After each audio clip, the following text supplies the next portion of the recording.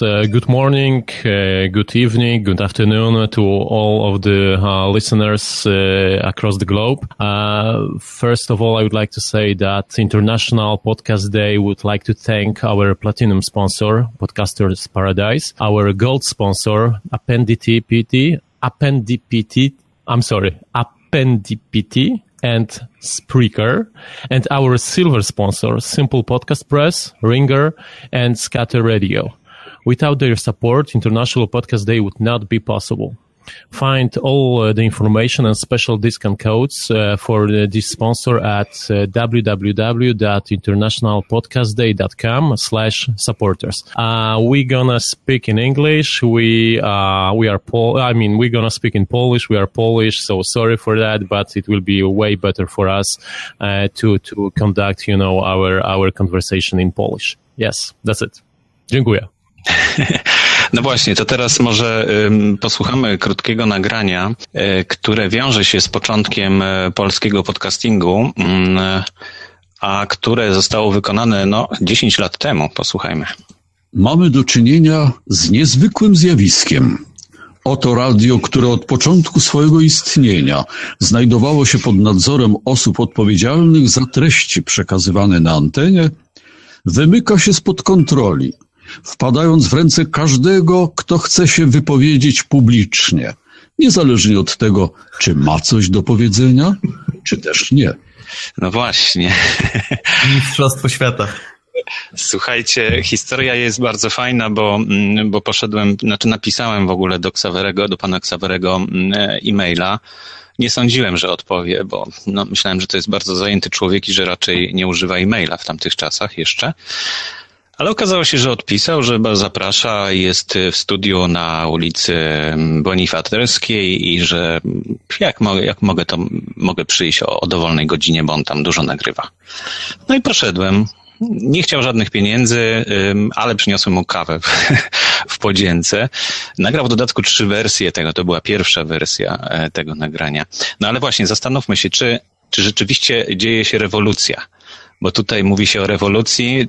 Ten cytat zresztą został wzięty z audycji Adama Carey, bo on coś podobnego na początku miał, tylko po angielsku oczywiście. A to jest takie moje tłumaczenie z pomocą kolegów i przyjaciół na polski. No i jak to rzeczywiście jest rewolucja? No ja jestem pewien, że w ogóle nie ma pytania, że jest rewolucja, że czujemy tą rewolucję przynajmniej w tym roku i zaczyna się naprawdę coś dziać w polskim podcastingu. Coś, na co ja czekałem 2 lata, a pewnie wy dłużej. No można powiedzieć, że w tym roku można by było rozpocząć taki polski podcasting 2.0. Takie hasło rzucę. Tak, ale ty mówisz, że w tym roku się zaczyna, a ta rewolucja, to znaczy ten tekst został nagrany 10 lat temu. Także trochę wtedy mieliśmy większe nadzieje. Być może ty teraz masz takie nadzieje jak my wtedy, bo też w sumie jesteś młodziakiem, jeśli tak patrzeć, prawda? 2 lata do 10 to jednak jest różnica. Ale już nie rookie. No tak, ale ja myślę, że mimo to mamy do czynienia rzeczywiście z rewolucją, tylko ponieważ rewolucjoniści najbardziej wierzą w rewolucję, to chcą, żeby się dokonała bardzo, bardzo, bardzo szybko. Natomiast ta rewolucja się dzieje, bo jeśli spojrzycie z perspektywy kilkudziesięciu lat, które będą po nas, no to pewnie te 10 lat i ten początek bardzo szybko będzie oceniany, że to bardzo szybko minęło. Ja myślę, że dobrze zostało powiedziane to, że to już jest ten podcasting 2.0 i w 100% się zgadzam, że to jest 2.0. My wierzyliśmy 10 lat temu, że rzeczywiście jest ta rewolucja i że rzeczywiście będziemy częścią tego nowego trendu. Byliśmy. Teraz, no nie wiem, gdzie się na przykład doszukiwać źródeł tej ponownej, powiedzmy, rewolucji. Ja myślę, że na świecie w przeciągu ostatnich 2 lat takim rzeczą, która zmotywowała ludzi do powrotu do podcastów, był podcast Serial, amerykański podcast, przygotowywany przez cudownych prowadzących i twórców podcastu American Life, i to na pewno był przyczynek do tego, żeby ludzie znowu zaczęli słuchać podcastów. W Polsce, jeśli mówimy o tej rewolucji, nie wiem, co jest przyczyną tego, co się dzieje. No to może właśnie chłopcy z Dekompresora więcej są w stanie powiedzieć, ale ja jak najbardziej się zgadzam, że jednak te 2.0 teraz widzimy. Ja myślę, że nie można patrzeć na to tylko przez pryzmat, takie trudne słowo, samego podcastingu, bo zobaczcie, co się w Polsce dzieje ostatnio, jakieś ruchy antysystemowe, ludzie biorą sprawy w swoje ręce i gdzieś tam na tym wszystkim pewnie też oparty jest ten jakby o przebudzenie podcastingu. Zaczynamy pomału mówić też to, co myślimy, bo oprócz takich podcastów stricte contentowych, tak to nazwę, gdzie one są, każdy odcinek ma jakiś konkretny temat, każdy odcinek jest przygotowany i kierunek jest taki, żeby pokazać po prostu jakiś dany temat ze wszystkich możliwych stron, przynajmniej my tak próbujemy robić. Jest dużo takiego wolnego gadania po prostu w tym internetowym eterze teraz. I oprócz tego takiego twardego przygotowywania są też wolne myśli, jakieś nowe idee, zaczyna się to dziać, a też myślę, że największą różnicą między tym, co wy mieliście 10 lat temu, a tym, co my mamy teraz i wy też macie teraz, my wszyscy, można tak powiedzieć, jest to, że pojawił się odbiorca na żywo po drugiej stronie. To, że dzisiaj jesteśmy na Blabie, to, że my nadajemy nasze dekompresory też na żywo i wiele ludzi tak robi i czujemy na bieżąco, że tam po drugiej stronie ktoś jest, to jest pierwsza, największa różnica i mając tą odpowiedź tam od razu taką na bieżąco i na żywo, zupełnie inaczej się też myśli o kolejnych odcinkach i o planach na przyszłość. Myślę, że różnica nastąpiła też po stronie słuchaczy, klientów, tak? Ludzie chcą mieć większą kontrolę nad tym, o czym słuchają, czego się dowiadują, podcasty im coś takiego dają, radio nie za specjalnie. Radio już tak naprawdę w większości przypadków osiąga takie nasycenie komercjalizacji, że słuchasz przez chwilę muzyki, ktoś mówi coś głupiego, potem leci głośno reklama, ty dostajesz szału, ściszasz i szukasz czegoś innego. Znajdujesz podcast, który słuchasz, który lubisz, z ludźmi, którzy mają fajne głosy i coś ciekawego do powiedzenia i jesteś w domu, to jest to.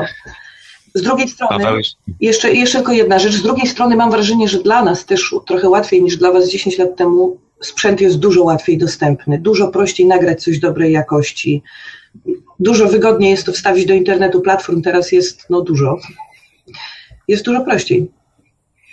To jest taka ciekawostka też, ja dzisiaj słuchałem jakoś 2 godziny temu, Australia chyba gdzieś się pojawiła i jeden z uczestników mówił o tym, że u nich taki średni upload to jest około tam 1 megabita w górę maksymalnie.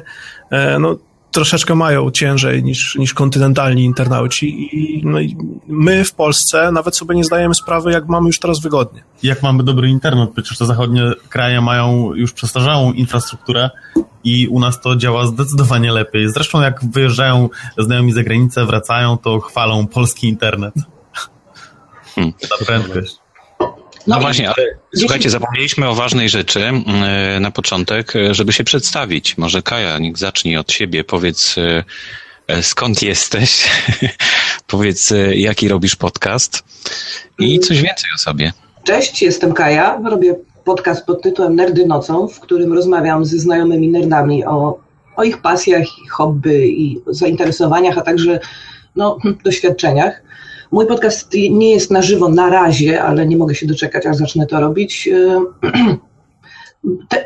Ostatnia audycja jest zupełnie wyjątkowa, to znaczy nie jest to rozmowa, tylko jest to nagranie pełnej godziny koncertu, który odbył się na wielkiej komputerowej imprezie retro-gamingowej, retro-komputerowej Pixel Heaven.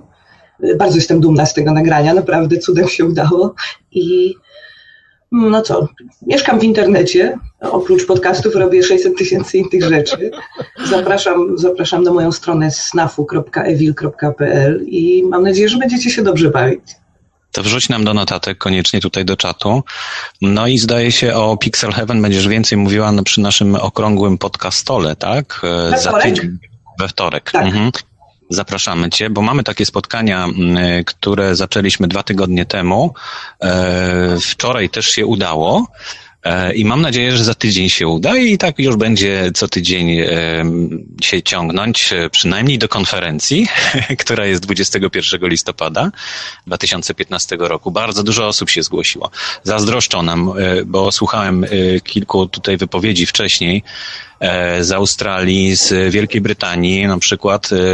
Zazdroszczą nam tylu podcasterów, którzy zgłosili się na tą konferencję. Organizowali coś podobnego chyba niedawno, bo we wrześniu, jakoś na początku września i no skoro zazdroszczą, to chyba mają powód. Dobrze, Łukasz, przedstaw się w takim razie, może ty teraz. Łukasz Witkowski, nagrywałem od 2005 roku, od czerwca, jeden w ogóle chyba z pierwszych polskich podcastów, na pewno pierwszy w Stanach, polskie detroit.com. Do tej pory chyba 350 odcinków nagrałem. Mówiłem tam o życiu w Detroit, mówiłem o Ameryce, mówiłem o historii, o kulturze. Starałem się przybliżać tę Amerykę,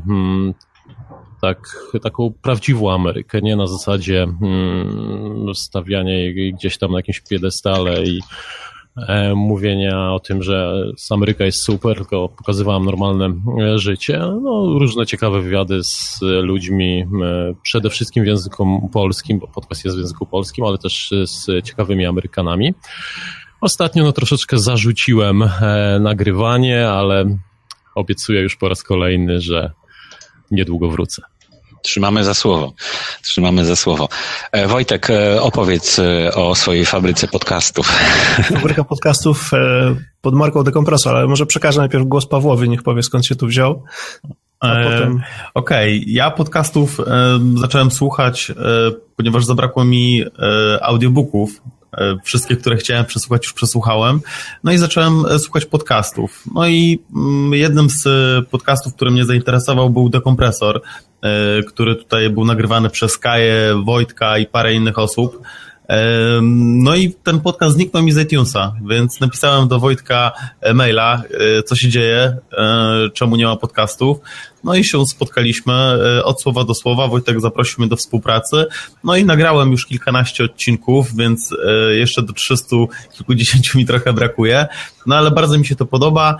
No i opowiadam w podcaście, zapraszam ciekawych gości i opowiadamy o tym, czym zajmuję się zawodowo. Ja jestem brokerem technologii i pomagam wynalazcom wdrażać swoje pomysły w życie. No i podcast tego dotyczy. No i właśnie, i pomagasz nam wdrażać nasze pomysły w życie, bo pomagasz nam, właściwie organizujesz konferencję 21 listopada podcasterów. Bardzo Ci jesteśmy za to wdzięczni. Nikt tego tak nie potrafił do tej pory zrobić. Dokładnie. I myślę, że to Trzeba będzie... Trzeba było tylko zapytać, wszyscy byli chętni. Myślę, że to będzie wielkie wydarzenie w naszym tutaj świecie podcasterskim. Ja może opowiem teraz, skąd się wziął pomysł na konferencję, bo to jest też ciekawostka. My z Dekompresor robimy już ponad 2 lata. Dekompresor to jest, ja sobie wymarzyłem kiedyś podcast, długo słuchałem różnych podcastów, głównie z zagranicy i tak mi się to podobało, że można porozmawiać niby w taki jednostronny sposób na początku, ale potem wracają te pytania, wracają jakieś myśli od odbiorcy. Tak mi się to spodobało, chciałem zrobić to samo. Miałem możliwość nagrania kilku podcastów z ludźmi, którzy w technologii po prostu zjedli zęby. I od tego zaczęliśmy podcast technologiczny Dekompresor, a potem apetyt rósł w miarę jedzenia i po 2 latach mamy już podcast audio, wideo, mamy kilka kanałów, w tym zaprosiliśmy też Kaję. Ona teraz robi trochę bardziej dla siebie ten podcast, ale ciągle jeszcze na Dekompresorze. Mam nadzieję, że nas kiedyś też zaprosi do Nerdów Nocą, bo fajnie naprawdę to działa. Mój drogi, każda stacja podcastowa potrzebuje swojego strasznego dziecka i ja jestem twoim. Skracając już trochę tą długą historię, mamy takie cykliczne, powiedzmy, mamy ostatnio, troszkę się to rozmyło, ale mamy jednak cykliczne spotkania naszej bandy.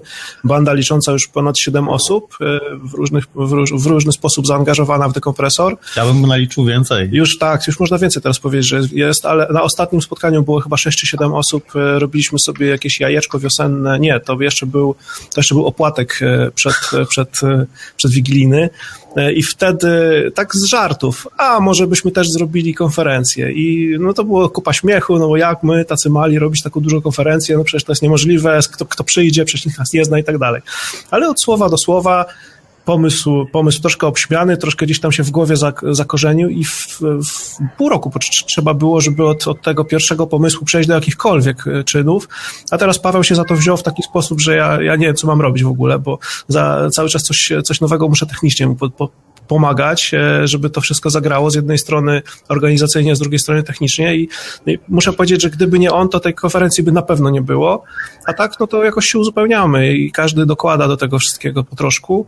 W ten sposób 21 zapraszamy całą Polskę, a też gości zagranicznych oczywiście, jeżeli nas słuchacie, jeżeli rozumiecie, co mówimy, to zapraszamy też na konferencję do Polski, do Warszawy. Ja bym chciał się zrzec zasług, bo tak naprawdę wszyscy tutaj pomagają, wszyscy o tym mówią. Ostatnio zaczęło się też mówić o tym w innych podcastach. Dawid mówił o tym w swoim podcaście, mówił o tym Hugo z Kontestacji, inni podcasterzy też załatwiają jakieś patronaty, no cały czas coś się dzieje, więc ja myślę, że tutaj no tak naprawdę wszyscy gramy do jednej bramki i tutaj no chodzi o to, żeby popularyzować podcasty w Polsce. No, a jeszcze dokładnie. Tylko korzystając już z okazji, bo z tego studia dużo ostatnio leci w eter, chciałbym powiedzieć, że Dekompresor jest taką otwartą inicjatywą. Jeżeli ktoś, kto nas teraz słucha, chciałby się podłączyć, spróbować swoich sił w podcastingu, to zapraszamy z otwartymi rękoma. Jak widzicie, studio są wszystkie możliwe techniczne udogodnienia, które trzeba by było gdzieś tam sobie samodzielnie organizować. Macie to gotowe, zapraszamy. No właśnie, to, że jest to gotowe i to, że można po prostu przyjść, mając samą zawartość jak gdyby swojej audycji i skorzystać z tych narzędzi, które Wojtek udostępnia w Dekompresorze, no tego jeszcze nie było.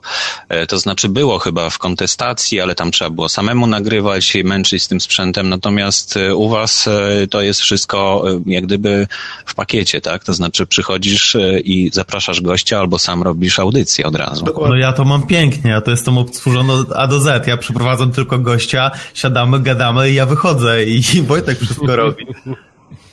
No świetnie. Jak słuchałem waszych rozmów o mikrofonach, o sprzęcie, nie wiem, o kompresji i tak dalej, no to są w ogóle obce dla mnie tematy. Jeszcze ja chwilkę o sobie powiem. Prowadzę audycję w tej chwili tak na bieżąco chyba 3 różne. To są nowiny Wikiradia, na przykład na tematy Wikipedii i projektów siostrzanych. Nauka XXI wieku to jest drugi podcast na tematy naukowe i związane, i tak luźno związane też z nauką, niekoniecznie. Często gdzieś tam zbaczamy troszeczkę. No ale ten podcast się cieszy dużym powodzeniem i na przykład taki podcast, który właściwie trudno powiedzieć, że jest że jest moim podcastem, no ale to jest Wrzenie Świata, czyli pomagam takiemu miejscu, gdzie dzieją się ciekawe spotkania, zrobić z tego podcasty, z tych spotkań. No i po prostu nagrywają te podcasty, nagrywają te spotkania, wysyłają do mnie plik i ja to po prostu obrabiam i umieszczam jako podcast. Głównie to z tego powodu, że ja chciałem być na tych spotkaniach, a nie mogłem tam być. Także udało mi się ich namówić na coś takiego jak podcasting. No i właśnie ostatnio zdarzyła się ciekawa rzecz z tym Wrzeniem Świata, ponieważ no tam sprzęt się zepsuł, jakieś były problemy, żeby przejść na nowy sposób umieszczania tych podcastów i zwróciłem się z prośbą do słuchaczy tych podcastów, żeby zadzwonili do Wrzenia Świata i powiedzieli, że podcasty są potrzebne. No i się stało. Rzeczywiście ludzie zadzwonili, powiedzieli, że są potrzebne, że słuchają, w jakich okolicznościach i myślę, że to właśnie najlepsze świadectwo, jaka to jest siła, że po prostu ci ludzie, którzy słuchali, no ja mogłem do nich w łatwy sposób dotrzeć, po prostu zrobiłem kolejną audycję, oni dostali, bo subskrybowali wcześniej te audycje, dostali po prostu nowy podcast i tak się trochę zdziwili, że coś mają zrobić, ale zrobili to i myślę, że dzięki temu wrzenie świata, które my wszyscy się borykamy z tym, że mamy mały odzew od słuchaczy. Może nie wszyscy, ale wiem, że to jest problem u podcasterów, że po prostu nie ma tak zwanego feedbacku, czyli zwrotnej relacji jakiejś. I tutaj udało się to wywołać właśnie w ten sposób i myślę, że to bardzo pomoże. No cóż, właśnie, co to jest Międzynarodowy Dzień Podcastu? Może warto powiedzieć. Fajnie, że Dave Lee i Steve Lee, bo to są ojciec i syn, wpadli na to, żeby taki dzień zrobić. Po prostu jak usłyszałem o tym, to od razu mi się oczy zaświeciły, powiedziałem, że to jest to. Potem jak usłyszałem o konferencji, mówię, kurczę, coś się dzieje.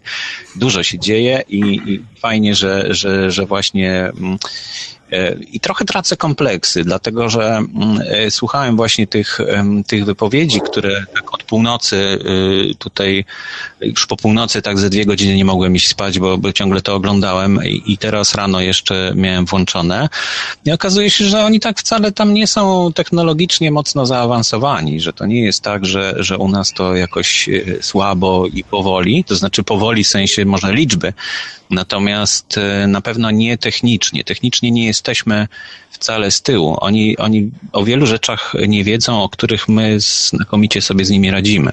Polak zawsze był bardzo technologiczny. A ja też słuchałem i też słyszałem, że mają te same problemy.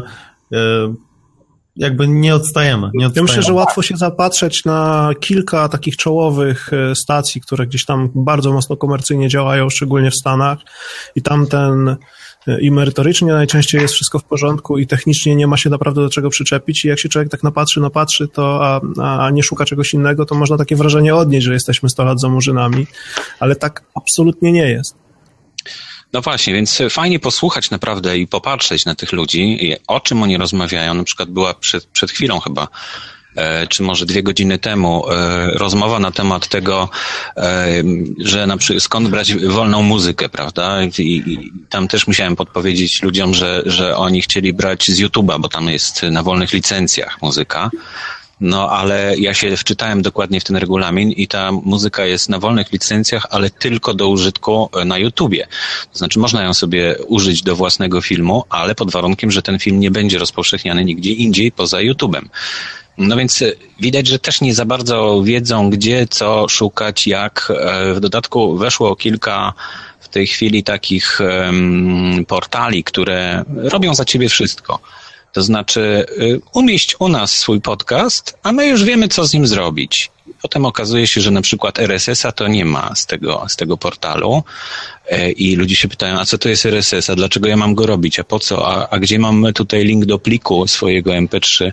Pojawiają się takie techniczne problemy, ale z drugiej strony to jest rzeczywiście też ułatwienie, bo gdzieś tutaj jeszcze pomiędzy tą technologią, a tym takim zwykłym człowiekiem, który korzysta z telefonu, jeszcze jest jakaś, no nie przepaść, ale jakaś odległość, której ci ludzie nie mogą pokonać, prawda?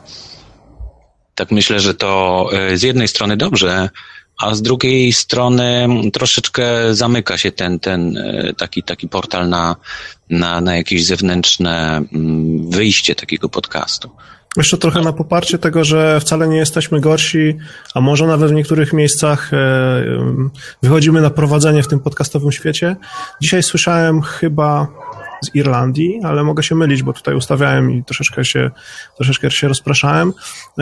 Osoba mówiła o tym, że bardzo dużo potrzeba teraz pracy na przykład prawników nad tym, żeby takie podcasty poukładać, żeby nie było problemów z licencjami, żeby nie było problemów z prawami autorskimi i żeby w którymś momencie przejść może kolejny krok do takiego publicznego świata, tak? Bo zaczynają się problemy tak naprawdę, jeżeli uzbieramy odpowiednią masę krytyczną odbiorców. Jeżeli robimy to dla 20 czy 30 czy nawet 2000 osób, ale rozproszonych, nikt nie będzie nam wysyłał prawników pod dom, ale jeżeli zaczniemy być takim dość masowym medium, no musimy już o tym myśleć. Nie możemy brać sobie skąd popadnie. No i tutaj myślę, że Polacy przynajmniej mają tą świadomość. Bardzo dużo podcastów powstaje w zgodzie, powiedzmy, z prawami autorskimi i pilnujemy się tego. A to nie jest takie proste, właśnie... bo prawo europejskie od amerykańskiego potrafi się różnić i można się na to naprawdę nieźle naciąć. Obserwować tego wszystkiego nie da się. To znaczy albo robisz podcast, albo jesteś na bieżąco z prawem, bo doba ma tylko 24 godziny. Ja polecam zaglądać na stronę Electronic Frontier Foundation. Oni dość nad tym dobrze czuwają i dość międzynarodowo. Linka poprosimy. Z doświadczenia, z rozmów z innymi polskimi podcasterami przez te 10 lat wiem, że jeden z czołowych polskich podcasterów miał problemy z ZAX-em. Nie nadawał z Polski, ale mimo to ZAX się zwrócił do niego, nadawał w języku polskim, zwrócił się do niego z prośbą o wyjaśnienia kwestii właśnie praw autorskich. A chociażby Janek Urbanowicz, który nagrywa podcast filmowy, po prostu z ZAX-em podpisał umowę, płaci im i ma prawo do tego, żeby ileś tam utworów w swoich audycjach umieszczać. No, przypomniałeś tutaj, Wojtku, też Masę Krytyczną. To trzeba przypomnieć, że Masa Krytyczna to był jeden z pierwszych podcastów właśnie 10 lat temu, który się pojawił. Martin Lechowicz go zaczął tworzyć. No i on stwierdził, że dopóki nie ma 100 słuchaczy, to on w ogóle ma głęboko gdzieś wszelkie prawa autorskie do wykorzystanych utworów. Potem jak już miał 100 słuchaczy, to rozszerzył to jeszcze dalej.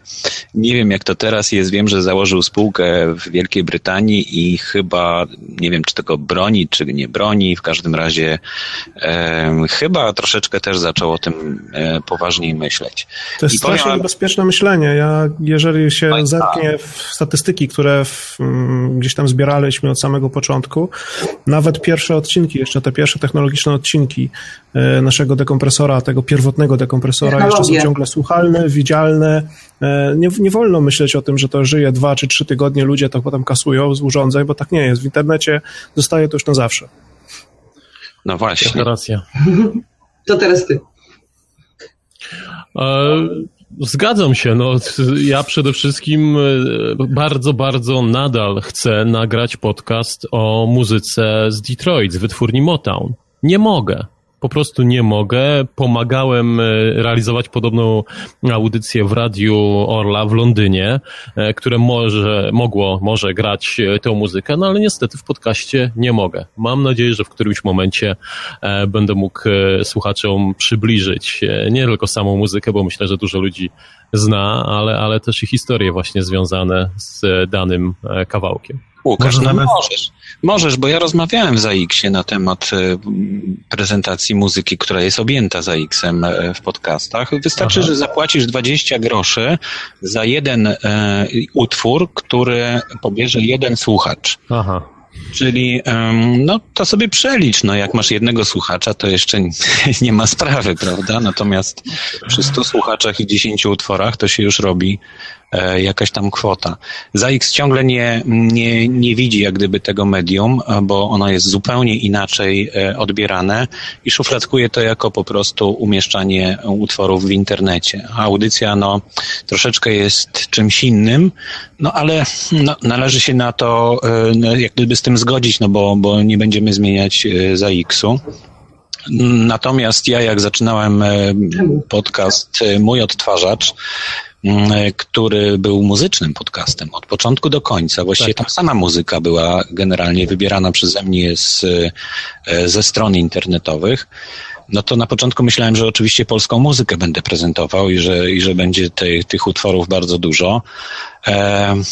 Próbowałem załatwić kilka takich zgód na prezentację bezpośrednio od autorów. Kilka się udało, ale to szybko minęło. No potem zwróciłem się tam, gdzie po prostu mogłem, czyli do musicalley.com już w tej chwili nie istnieje, ale tam Adam Curry właśnie założył taką platformę, na którą wrzucali utwory artyści, którzy zgadzali się na to, żeby prezentować ją w podcastach. To było od razu jak gdyby w momencie, kiedy oni umieszczali tę muzykę, to podpisywali taką zgodę. Music Alley to chyba już było późniejsza nazwa, wcześniej to się chyba nazywało Podsafe Music Network i z tego co pamiętam tam chyba było 7 na początku polskich kawałków i pamiętam był taki okres, kiedy w przeciągu miesiąca te 7 kawałków wszystkie polskie podcasty grały, bo miały do tego prawo. No dokładnie, a teraz już nie wiadomo co z tymi utworami, które były na tym portalu, nagle tego portalu nie ma. I tak można się zastanawiać, co z tymi podcastami, które nadal są w sieci, prawda? A dokładnie.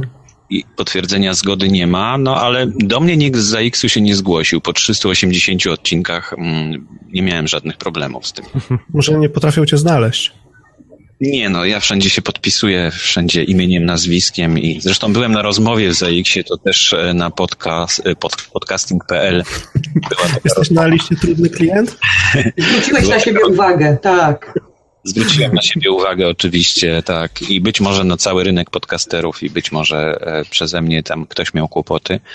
No ale żeby tych kłopotów nie było, no to trzeba na to zwracać uwagę, a jest coraz więcej takich miejsc, gdzie taką wolną muzykę na wolnych licencjach, Creative Commons, uznanie autorstwa albo uznanie autorstwa na tych samych warunkach, albo nawet z zastrzeżeniem niekomercyjnego użytku, można znaleźć.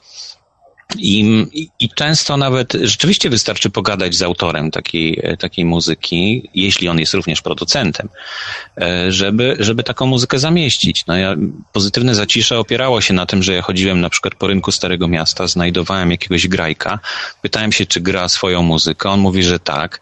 Ja mówię, to ja ci tutaj wrzucę 10 zł, ale chcę to do podcastu. A co to jest podcast? On się pytał wtedy, no to mu tłumaczyłem i słuchajcie, po 8 latach spotkałem takiego człowieka, który występował w takim jednym podcaście przez internet. Teraz już ma willę, 4 samochody, to wszystko przez podcasty. No wiesz, znaczy historia jest troszkę bardziej skomplikowana, bo on wtedy teraz mi się przyznał, że on wtedy był w poważnym dołku psychicznym i takim finansowym i generalnie powiedział, że był na dnie i że teraz dopiero zaczął odżywać i bardzo się ucieszył, jak usłyszał ten podcast, w którym siebie mógł usłyszeć. Także taką też wartość jakieś te podcasty mają, te archiwalne. No ale właśnie, ile jest podcastów w Polsce? Czy ktoś to policzył? Czy ktoś ma bazę wszystkich podcastów? Ty masz 200, prawda? No ja mam 200, ale to wcale nie są wszystkie. Absolutnie nie. Zanim zaczniemy liczyć, to odpowiedzmy sobie na pytanie, co to jest podcast, bo to jest bardzo różna definicja i są różne wytwory audio, które nazywają się podcastami. I się zmienia w dodatku. No na początku, od samego początku mieliśmy problem z tym, czy na przykład podcastem jest wideo. Czy to jest podcast? A jeżeli na przykład audycja wideo, wtedy to jest netcast, tak jak dekompresor jest netcastem tak naprawdę, bo robimy i audycję tylko audio i audycję wideo, ale wypuszczamy także zawsze wersję tylko do słuchania. Praktycznie do każdej audycji. Właśnie Martin, jak odchodził z polskiego podcastingu, jeśli tak można powiedzieć, bo on w sumie nie odszedł, to stwierdził, że jaki tam podcast, on już nie robi podcastów, on robi webcasting. To jest po prostu coś szerszego, coś, co wiąże ze sobą wszystko, czyli blogowanie, wideo, YouTubeowanie i też to, co my rozumiemy pod słowem podcasting. On chciał pójść szerzej, no i poszedł. I chyba to rzeczywiście trochę tak jest, a teraz szczególnie jeśli na przykład Radio Tok FM swego czasu publikowało podcasty, w tej chwili zamknęło swoje podcasty dla tylko użytkowników ich strony internetowej i ewentualnie za opłatą można sobie wykupić jakiś abonament. Także to naprawdę pojęcie się zmienia i troszkę się chyba rozmywa. Ja też już dzisiaj słyszałem od uczestników tego dzisiejszego spotkania, że pojawiły się podcasty, za które warto płacić i płacą ludzie już. Ja jeszcze nie spotkałem takiego, nie znam, ale może jakieś jesteście w stanie sobie skojarzyć. Podobno są już podcasty, które no, bez pieniążków nie posłuchasz. Swego czasu na samym początku ojciec polskiego podcastingu Jacek Artymiak, kiedy zaczynał swoją zabawę z podcastami, testował też właśnie płatny content. To było naprawdę ponad 10 lat temu. Sprawdzał możliwości płatności SMS-em, myślał o tworzeniu i dostarczaniu premium contentu, ale z tego co wiem, na pewno sukcesu nie odniósł, ale też było bardzo mało tego kontentu. Kiedy to było? W którym to było roku? 2005. Luty, marzec, kwiecień. Wtedy było też dużo mniej platform takiej płatności przez internet wygodnej. Bardzo dawno temu, dokładnie. Ja myślę, że gdyby się pojawiły płatności w tych takich standardowych klientach, z których ludzie korzystają, jakieś takie mikro, nano fento płatności, gdzie płacisz za odsłuchanie 1 grosz, to wtedy może by to miało sens. Jeżeli musisz sobie założyć konto, podać kartę, milion rzeczy po drodze zrobić, to od razu można zapomnieć. Teraz PayPal chyba wprowadził, nie wiem, w zeszłym tygodniu, 2 tygodnie temu metodę bezpośredniej płatności przez PayPala, nazywa się PayPal Me, tylko sobie trzeba dołączyć do konta na PayPalu, a to jest coś, z czego chyba najwięcej ludzi korzysta w Polsce i za granicą do płatności internetowych. I to jest fajne. Klikasz, rzucasz komuś piątaka, naprawdę zero zachodu. Dużo łatwiej niż zakładanie sobie konta gdziekolwiek indziej. Nasz polski odpowiednik, czyli PayU, chyba bardzo podąża śladami PayPala i myślę, że też coś podobnego zaproponuje, ale widać, że to właśnie się zbliża, prawda? Z jednej strony chęć jakiejś zapłacenia nawet małej sumy, właśnie złotówki, 50 groszy, 2 groszy nawet. No, na razie jest to niemożliwe, żeby to zrobić, bo prowizja od tej wpłaty będzie większa niż ta wpłata. Ja myślę, że to... No przepraszam, dokończę.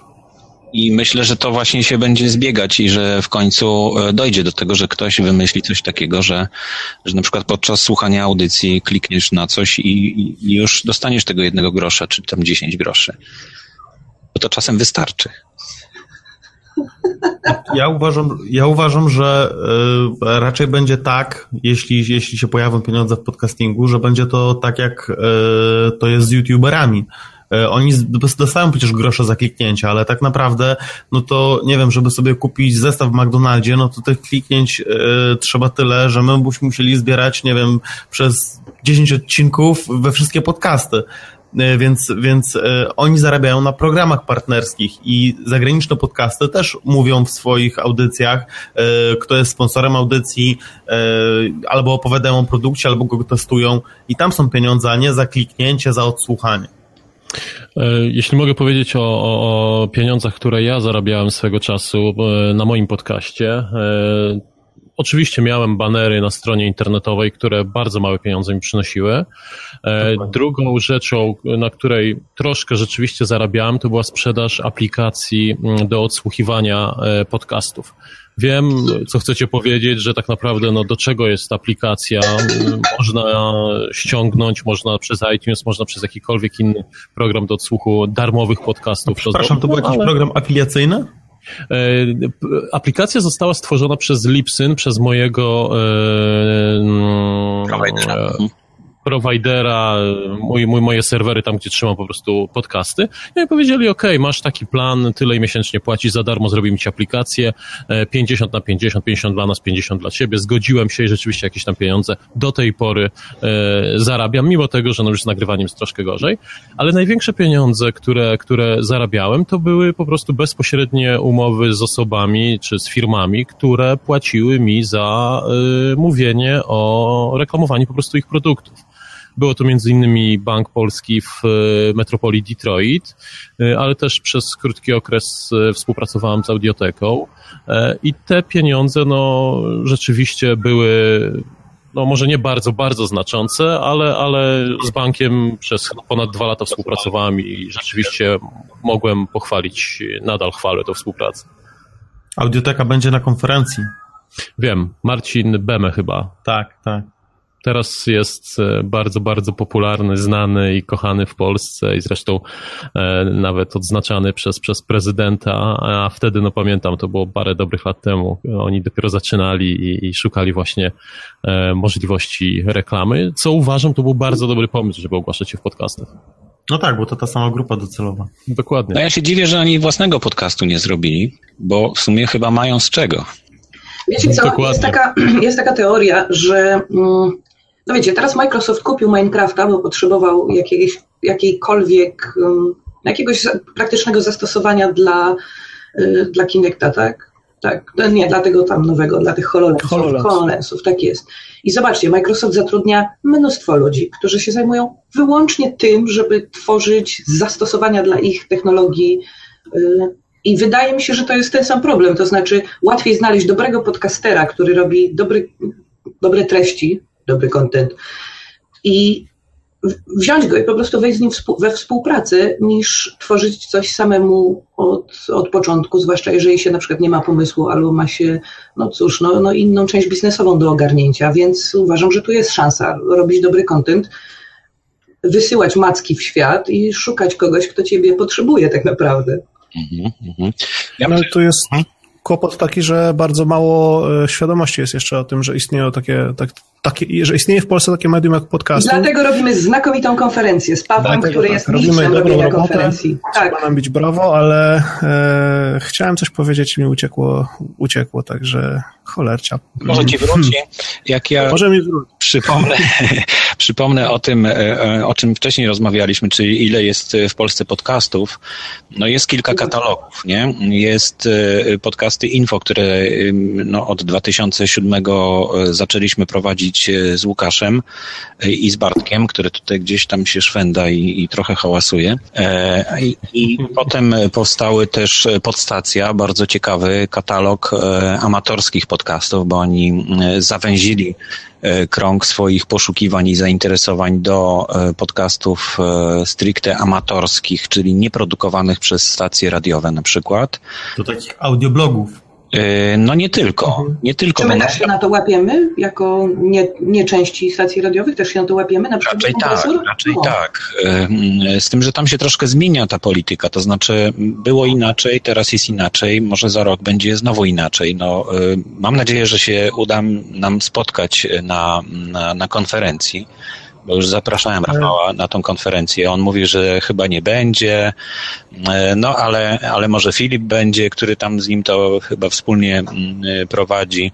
Więc może uda się właśnie podczas tej konferencji stworzyć coś, co pomoże nam wszystkim jakby ogarnąć ten polski rynek podcastingu, bo myślę, że to jest ważne, żebyśmy w jednym miejscu mieli wszystko, a nie tak rozproszone, że tutaj na Podcasty Info, trochę na Podstacji, trochę tam jeszcze podcastuj.pl, jeszcze chyba coś. Każdy sobie własną małą sieć robi z 4 podcastów złożoną i próbuje podbijać świat. Słuchajcie, bo ja chciałbym zmazać to, co przed chwilą wrażenie, że jestem starym sklerotykiem, wróciło mi. Chciałbym powiedzieć o jednej ważnej rzeczy, o wartości odbiorcy w podcaście. Przede wszystkim trzeba go szanować i na pewno nie wyobrażam sobie polskich podcastów albo jakichkolwiek innych podcastów i pewnie nie jestem sam, bo poza granicami podobnie to wszystko wygląda. Nie wyobrażam sobie podcastów, które będą reklamowały po prostu, nie wiem, proszek Dosia, odgrywając co 10 minut reklamę audio proszku Dosia. Ale pierwsze nasze podcasty, które kompletnie nie miały nic wspólnego z żadną komercją i to nie było w ogóle zamierzone, dały mi do myślenia i to bardzo mocno dały mi do myślenia, bo zaczęliśmy polecać oprogramowanie, a to do takie menadżery haseł, do zarządzania hasłami w internecie i ich kontami na różnych serwisach. Wszędzie gdzieś teraz w internecie trzeba mieć jakieś hasło i trzeba mieć jakąś tożsamość. Są programy, które sobie z tym świetnie radzą. Poleciliśmy kilka. Poleciliśmy też kilka jakichś rozwiązań backupowych. Wiadomo, że backup jest wtedy potrzebny, kiedy akurat go nie mamy. I okazało się, że po drugiej stronie to spowodowało wielką akcję testowania. Więc w porównaniu z taką standardową reklamą, z takim standardowym jakimś partnerstwem, gdzieś nawet, nie wiem, może ja teraz przesadzę, ale myślę, że na YouTubie to wcale nie działa dobrze i te partnerstwa, które YouTuberzy zawierają, pewnie jakiegoś szczególnego odzewu nie powodują. U nas to spowodowało zasypanie po prostu skrzynki. Wszyscy, którzy przetestowali to oprogramowanie, które wtedy poleciliśmy, a tego nie było dużo, to było kilka produktów dosłownie w 2-3 chyba po kolei odcinkach, nagle zaczęli nam dziękować, że pokazaliśmy im palcem to, co powinni mieć zainstalowane w komputerze, żeby nie stracić danych, że rozwiązali sobie problem z jednym hasłem na wszystkich możliwych kontach w internecie i to mi dało do myślenia tak mocno, że od tamtej pory myślę, że nawet w Polsce jest to możliwe. To, czyli komercyjny, nie tracący jednak poziomu merytorycznego podcasting. Wiesz co, Dekompresor Technologie to jest w ogóle audycja, którą, no umówmy się, od początku robiliśmy tak, żeby mówić do ludzi, którzy nie są super specjalistami, ale się interesują, żeby ludzie byli na bieżąco. Technologia się zmienia bardzo szybko i no, jedni nadążają, bo spędzają nad tym dużo czasu, a drudzy chcą po prostu wysłuchać podcastu, do którego mają zaufanie, czy tam poczytać u kogoś, do kogo mają zaufanie, że zrobi ci zestawienie. Na takiej podobnej zasadzie działa przecież Lifehacker, tak? Przecież nie wiem, czy oni mają z tego kasę, ale Dekompresor dokładnie takie rzeczy robi. To znaczy robiliśmy audycje, w których zestawialiśmy jakieś rozwiązania, pokazywaliśmy, jak działają, nic z tego nie mieliśmy i to było w porządku. To znaczy ludzie ufają, że my nie robimy jakiejś, nie wiem, podskórnej reklamy, o której nikomu nie mówimy, tylko to są nasze szczere obserwacje na temat tego, z czego tak naprawdę sami korzystamy. Ja nie mam w ogóle nic przeciwko temu, żebym w moich podcastach, które sobie na co dzień słucham, żeby się pojawiały rzetelne i wyważone opinie na temat najrozmaitszych produktów. Jeżeli podcaster dostanie za to jakieś pieniądze, brawo, ponieważ będzie miał czas, żeby to zrobić porządnie. Nie czarujmy się, podcasty oprócz czasu wymagają też jakichś tam nakładów finansowych, choćby będąc takimi freelancerami i tak jak ja jestem w połowie, powiedzmy, freelancerem, w połowie jestem zatrudniony na etacie, Kaja jest freelancerem praktycznie na pełny etat. Każda godzina poświęcona podcastom to jest godzina, w której nie zarabiamy pieniędzy. Nawet w ten sposób, licząc te godziny, dni i tygodnie po dłuższym czasie poświęcone na przykład na montaż odcinków, no niestety w którymś momencie dochodzi się do wniosku, że cholercia, no trzeba by było coś z tym zrobić, bo chciałbym połączyć przyjemne z pożytecznym i ja myślę, że nikt nie powinien mieć do nas pretensji o to, że chcemy zrobić porządny materiał, ale w którymś tam momencie potrzebujemy też zjeść kawałek chleba. Ja uważam, tak, ale właśnie ktoś, kto się zajmuje podcastingiem, może na początku nie myśli o tym, żeby na tym zarabiać, jest to jego hobby, ale w momencie, kiedy wchodzi w to głębiej, no to chciałby być może, żeby więcej czasu poświęcać na podcasting, prawda? I to wtedy nagle zaczyna się jakieś poszukiwanie rozwiązań. I coraz więcej tych rozwiązań do nas chyba dociera, także myślę, że... Ale jeszcze chciałem zwrócić uwagę na to, co wcześniej mówiliście, czyli to, co też jest tematem przewodnim Międzynarodowego Dnia Podcastu, to jest to, że zmieniamy życie ludzi. Że oni po prostu słysząc od nas informacje w podcastach, zmieniają swoje życie na lepsze. Mam nadzieję, że tylko na lepsze. Że to wpływa na ich życie i że dlatego podcasting może mieć wielką siłę. Tak mi się wydaje, że to, że możemy być w miejscu, gdzie nie możemy być i w czasie, kiedy chcemy, prawda, na przykład, albo że dowiadujemy się rzeczy, które no już od teraz, natychmiast po usłyszeniu tej informacji możemy poprawić swoją kondycję finansową, albo poprawić bezpieczeństwo, albo zarobić jakieś dodatkowe pieniądze. To naprawdę zmienia życie. Myślę, że ten wpływ jest bardzo istotnym elementem podcastingu i w ogóle jakiegokolwiek przekazu, który będzie popularny, prawda? Który będzie zdobywał popularność. Innym, czym jestem w stanie chwycić długopis pod tym, co powiedziałeś. Ja zacząłem podcasty i namawiam ciągle nowych ludzi do tego, żeby się do mnie przyłączali, nie po to, żeby zarabiać pieniądze, chociaż fajnie by było to połączyć, ale przede wszystkim po to, żeby dać coś drugiemu człowiekowi. To, że zaczęliśmy technologię nagrywać, to było spowodowane tym, że wokoło nie ma ludzi, którzy są w stanie sobie z tą technologią poradzić. Mimo wszystko, że jest bardzo dużo blogów, bardzo dużo różnych serwisów internetowych. To jest wszystko, to wszystko, co tam znajdujemy, jest potraktowane często po łebkach, często jako takie dwuzdaniowe newsy. I efekt przede wszystkim tego jest zbyt dużo i nie wiadomo, co wybrać, co czytać. Efekt jest taki, że ludzie, którzy chcą skorzystać z nowinek technologicznych, no troszeczkę zaczynają do tego podchodzić jak do magii. Wydają zaczynają używać zaklęć, nie rozumiejąc ich treści, używają tego wszystkiego dookoła w taki bardzo, bardzo powierzchowny sposób, a potem robią się z tego problemy. Robią się problemy na przykład z kradzieżami tożsamości w internecie, z różnymi innymi bardzo poważnymi, takimi codziennymi kłopotami, które się spotyka teraz już będąc w internecie, używając technologii. Wiecie co, chciałabym zwrócić uwagę, że temat finansowania podcastów jest tak duży i tak naprawdę widać, że budzi emocje, że o tym powinniśmy najwięcej porozmawiać na konferencji, a dzisiaj, skoro reprezentujemy Podcast Day, Polskę na Podcast Day, to może wróćmy jeszcze przez chwilę do tego, ile nas jest, bo my sobie chyba, my podcasterzy polscy w ogóle sobie nie zdajemy sprawy, jaką jesteśmy gigantyczną grupą ludzi. I tak, nie wiemy jak się policzyć. Mam nadzieję, że ta konferencja, ten podcaster będzie dobrym krokiem w tym kierunku. Widzę na przykład, że niektóre podcasty zaczynają sobie zdawać sprawę, że potrzebują się zbierać razem. Tak samo jak Dekompresor w tej chwili ma 6 czy 7 w tej chwili kanałów tematycznych. Wiem, że I zapraszamy następnych chętnych. Zapraszamy następnych, jest super, naprawdę. Duża wolność produkcji. Jakby to wydało się czegoś zabronić. Spróbujcie, ale da się ze mną współpracować. Jestem dobrym człowiekiem. W każdym razie widzę na przykład, Pad TV jest częścią Retro Rocket Network. To nie jest tak, że Pad TV nie ma, bo ma gigantyczną bazę swoich fanów. Fanpage, tak naprawdę społeczność Pad TV na fejsie jest gigantyczna i ona żyje. Tam codziennie się odbywa jakaś dyskusja, więc oni się nie jednoczą dlatego, żeby zdobyć fanów, tylko żeby być większą siłą tak naprawdę rynkową. Ile was tam jest, Dawid?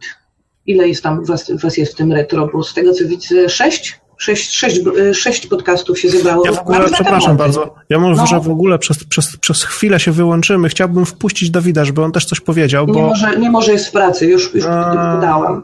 No właśnie. Tak, pisał, jest na blogu, znaczy tutaj na czacie naszym i pisze na przykład, że z blogiem nie pójdziesz kosić trawnika. To jest jedno z takich fajnych haseł dla podcastingu. Tak samo z blogiem nie da się prowadzić samochodu. Czytając gazety nie da się prowadzić samochodu, a podcastu można słuchać, więc mamy sporo takiej przewagi i miejsca, gdzie możemy sobie znaleźć słuchacza. No i myślę, że też podczas konferencji powinniśmy się bardzo poważnie, albo wcześniej jeszcze nawet, zastanowić, jak promować polski podcasting, bo to, że zrobiliśmy ulotki 10 000 i że je rozdamy jeszcze do konferencji, no to jest jakiś jeden z pomysłów. To, że będziemy mówić w podcastach o tym i to, że tutaj się dzisiaj spotykamy. Mamy taką specjalną ulotkę. Tak, przezroczysta, bardzo ładna. Z jednej strony holograficzna, kosztowała ogromne pieniądze. No właśnie, chciałbym zachęcić, bo to ogromne pieniądze. 56 zł, 5 000 takich ulotek, także to nie... To jest przezroczysta. Nie jest duży wydatek i myślę, że jeśli będziemy zbierać się razem i promować wspólnie po jednej stronie jedną rzecz, po drugiej stronie drugą, to podzielimy te koszty i będziemy mieli łatwiej, a poza tym więcej osób będzie to mogło rozpowszechniać. To no jest to jeden ze sposobów, ale jak go wykorzystaliśmy, to widzieliście pewnie w filmiku, który nagrałem na Krakowskim Przedmieściu w Warszawie, bo to też wydaje się, że niby no co tam kilka osób, dotarliśmy do kilku osób, ale naprawdę fajnie się spotykać z takimi ludźmi, którzy w ogóle nie słyszeli o podcastingu i dać im coś fajnego, bo tak naprawdę podcasting jest rewelacyjny, jest fajny i dzielić się tym z ludźmi na zasadzie posłuchaj, jaki to jest fajny podcasting, to może nie jest dobra metoda, może właśnie lepiej zapytać, a jaki jest twój ulubiony podcast? I on wtedy mówi, dobra, ale co to jest podcast? No to wtedy będzie może bardziej chciał się dowiedzieć, co to jest, prawda? A co cię interesuje? Możemy ci polecić któreś, wiemy, które są dobre. Zobacz sobie, mamy katalog i tam możesz znaleźć coś interesującego ciebie, ale możesz też sam zacząć nadawać, jeśli masz coś ciekawego do powiedzenia i potrzebujesz ludzi, którzy chcą tego słuchać. Łukasz strasznie chce coś powiedzieć. No właśnie, bo musimy kończyć, już mamy 4 minuty do końca, także będziemy się zbierać. Łukasz, proszę bardzo, powiedz. Właśnie chciałem powiedzieć, że mamy 4 minuty do końca i może powiedzmy jeszcze o konferencji, co jest naprawdę bardzo ważne dla nas wszystkich i powoli się już żegnajmy. No dokładnie, więc zapraszamy na konferencję, która odbędzie się 21 listopada 2015 roku w Warszawie. Jeszcze nie wiadomo, gdzie dokładnie będzie ta konferencja, bo nie za bardzo jeszcze wiemy, ile osób na nią przyjdzie. To jeszcze jest dosyć odległy termin, ale na pewno będzie w jakimś fajnym miejscu. Jakie typy już mamy? Mamy 2 typy i czekamy w blokach startowych. Ile podcastów już się zarejestrowało na konferencję? Słucham? Liczyliście? Ile podcastów się zarejestrowało na konferencję? O, teraz nie mogę otworzyć, ale myślę, że ponad 20. No, podcasterów. Co najmniej 30, pamiętam, było ostatnio. Takich, którzy chcą jednocześnie uczestniczyć... No i nie kliknąłem. Takich, którzy chcą uczestniczyć jednocześnie w panelach dyskusyjnych, bo też musimy rozdzielić to, czy podcast się pojawi po prostu jako zgrana ekipa, która gdzieś tam będzie na widowni, czy będziemy też, czy ci ludzie pojawią się razem z nami na scenie. Tak czy inaczej będzie to znakomita okazja, to żeby zobaczyć swoich na scenie będzie już ponad 30 oczy. podcastów. Na scenie. I na pewno formuła jeszcze będzie dopracowywana i samo spotkanie już jest bardzo atrakcyjne, ale to, co może się wydarzyć oprócz tego, że się spotkamy i pogadamy, no to myślę, że też jest bardzo atrakcyjne. I chciałem was wszystkich dzisiaj, którzy tutaj jesteście i na czacie i was tutaj w okienkach, zaprosić na spotkanie pojutrze, czyli 3 października, w sobotę o 12 w samo południe, żeby pogadać w realu, czyli spotkać się przy kawie na przykład gdzieś w Warszawie. I Real za to nie płaci. I Real za to nie płaci, ale my będziemy płacić w tej kawiarni, w której się spotkamy i pogadać, co możemy jeszcze do konferencji zrobić i dla konferencji zrobić. Także zapraszam was i jeśli ktoś nas słucha później, a jeszcze jest przed 3 października, to zapraszamy również do nas. Jaki kraj po nas wchodzi? Właśnie, zaraz zobaczę dokładnie. Alejandro, Argentina. Jesteś Alejandro? Odezwij się Alejandro na czacie. Hello, Argentina. Hi. Dobrze, to my się już odepniemy, żeby zrobić miejsce na następnego hosta. Dziękujemy bardzo. Dziękujemy bardzo. Dekompresor.pl. Zapraszamy na nasze produkcje. Przy okrągłym podcastole we wtorki o godzinie 21. Zapraszamy. Cześć. Okej. I jeszcze właśnie musimy Alejandro dodać. Nie wiem, czy to mogę zablokować. Ja właśnie nie za bardzo wiem, w jaki sposób to zrobić. Klikasz na jego awatar.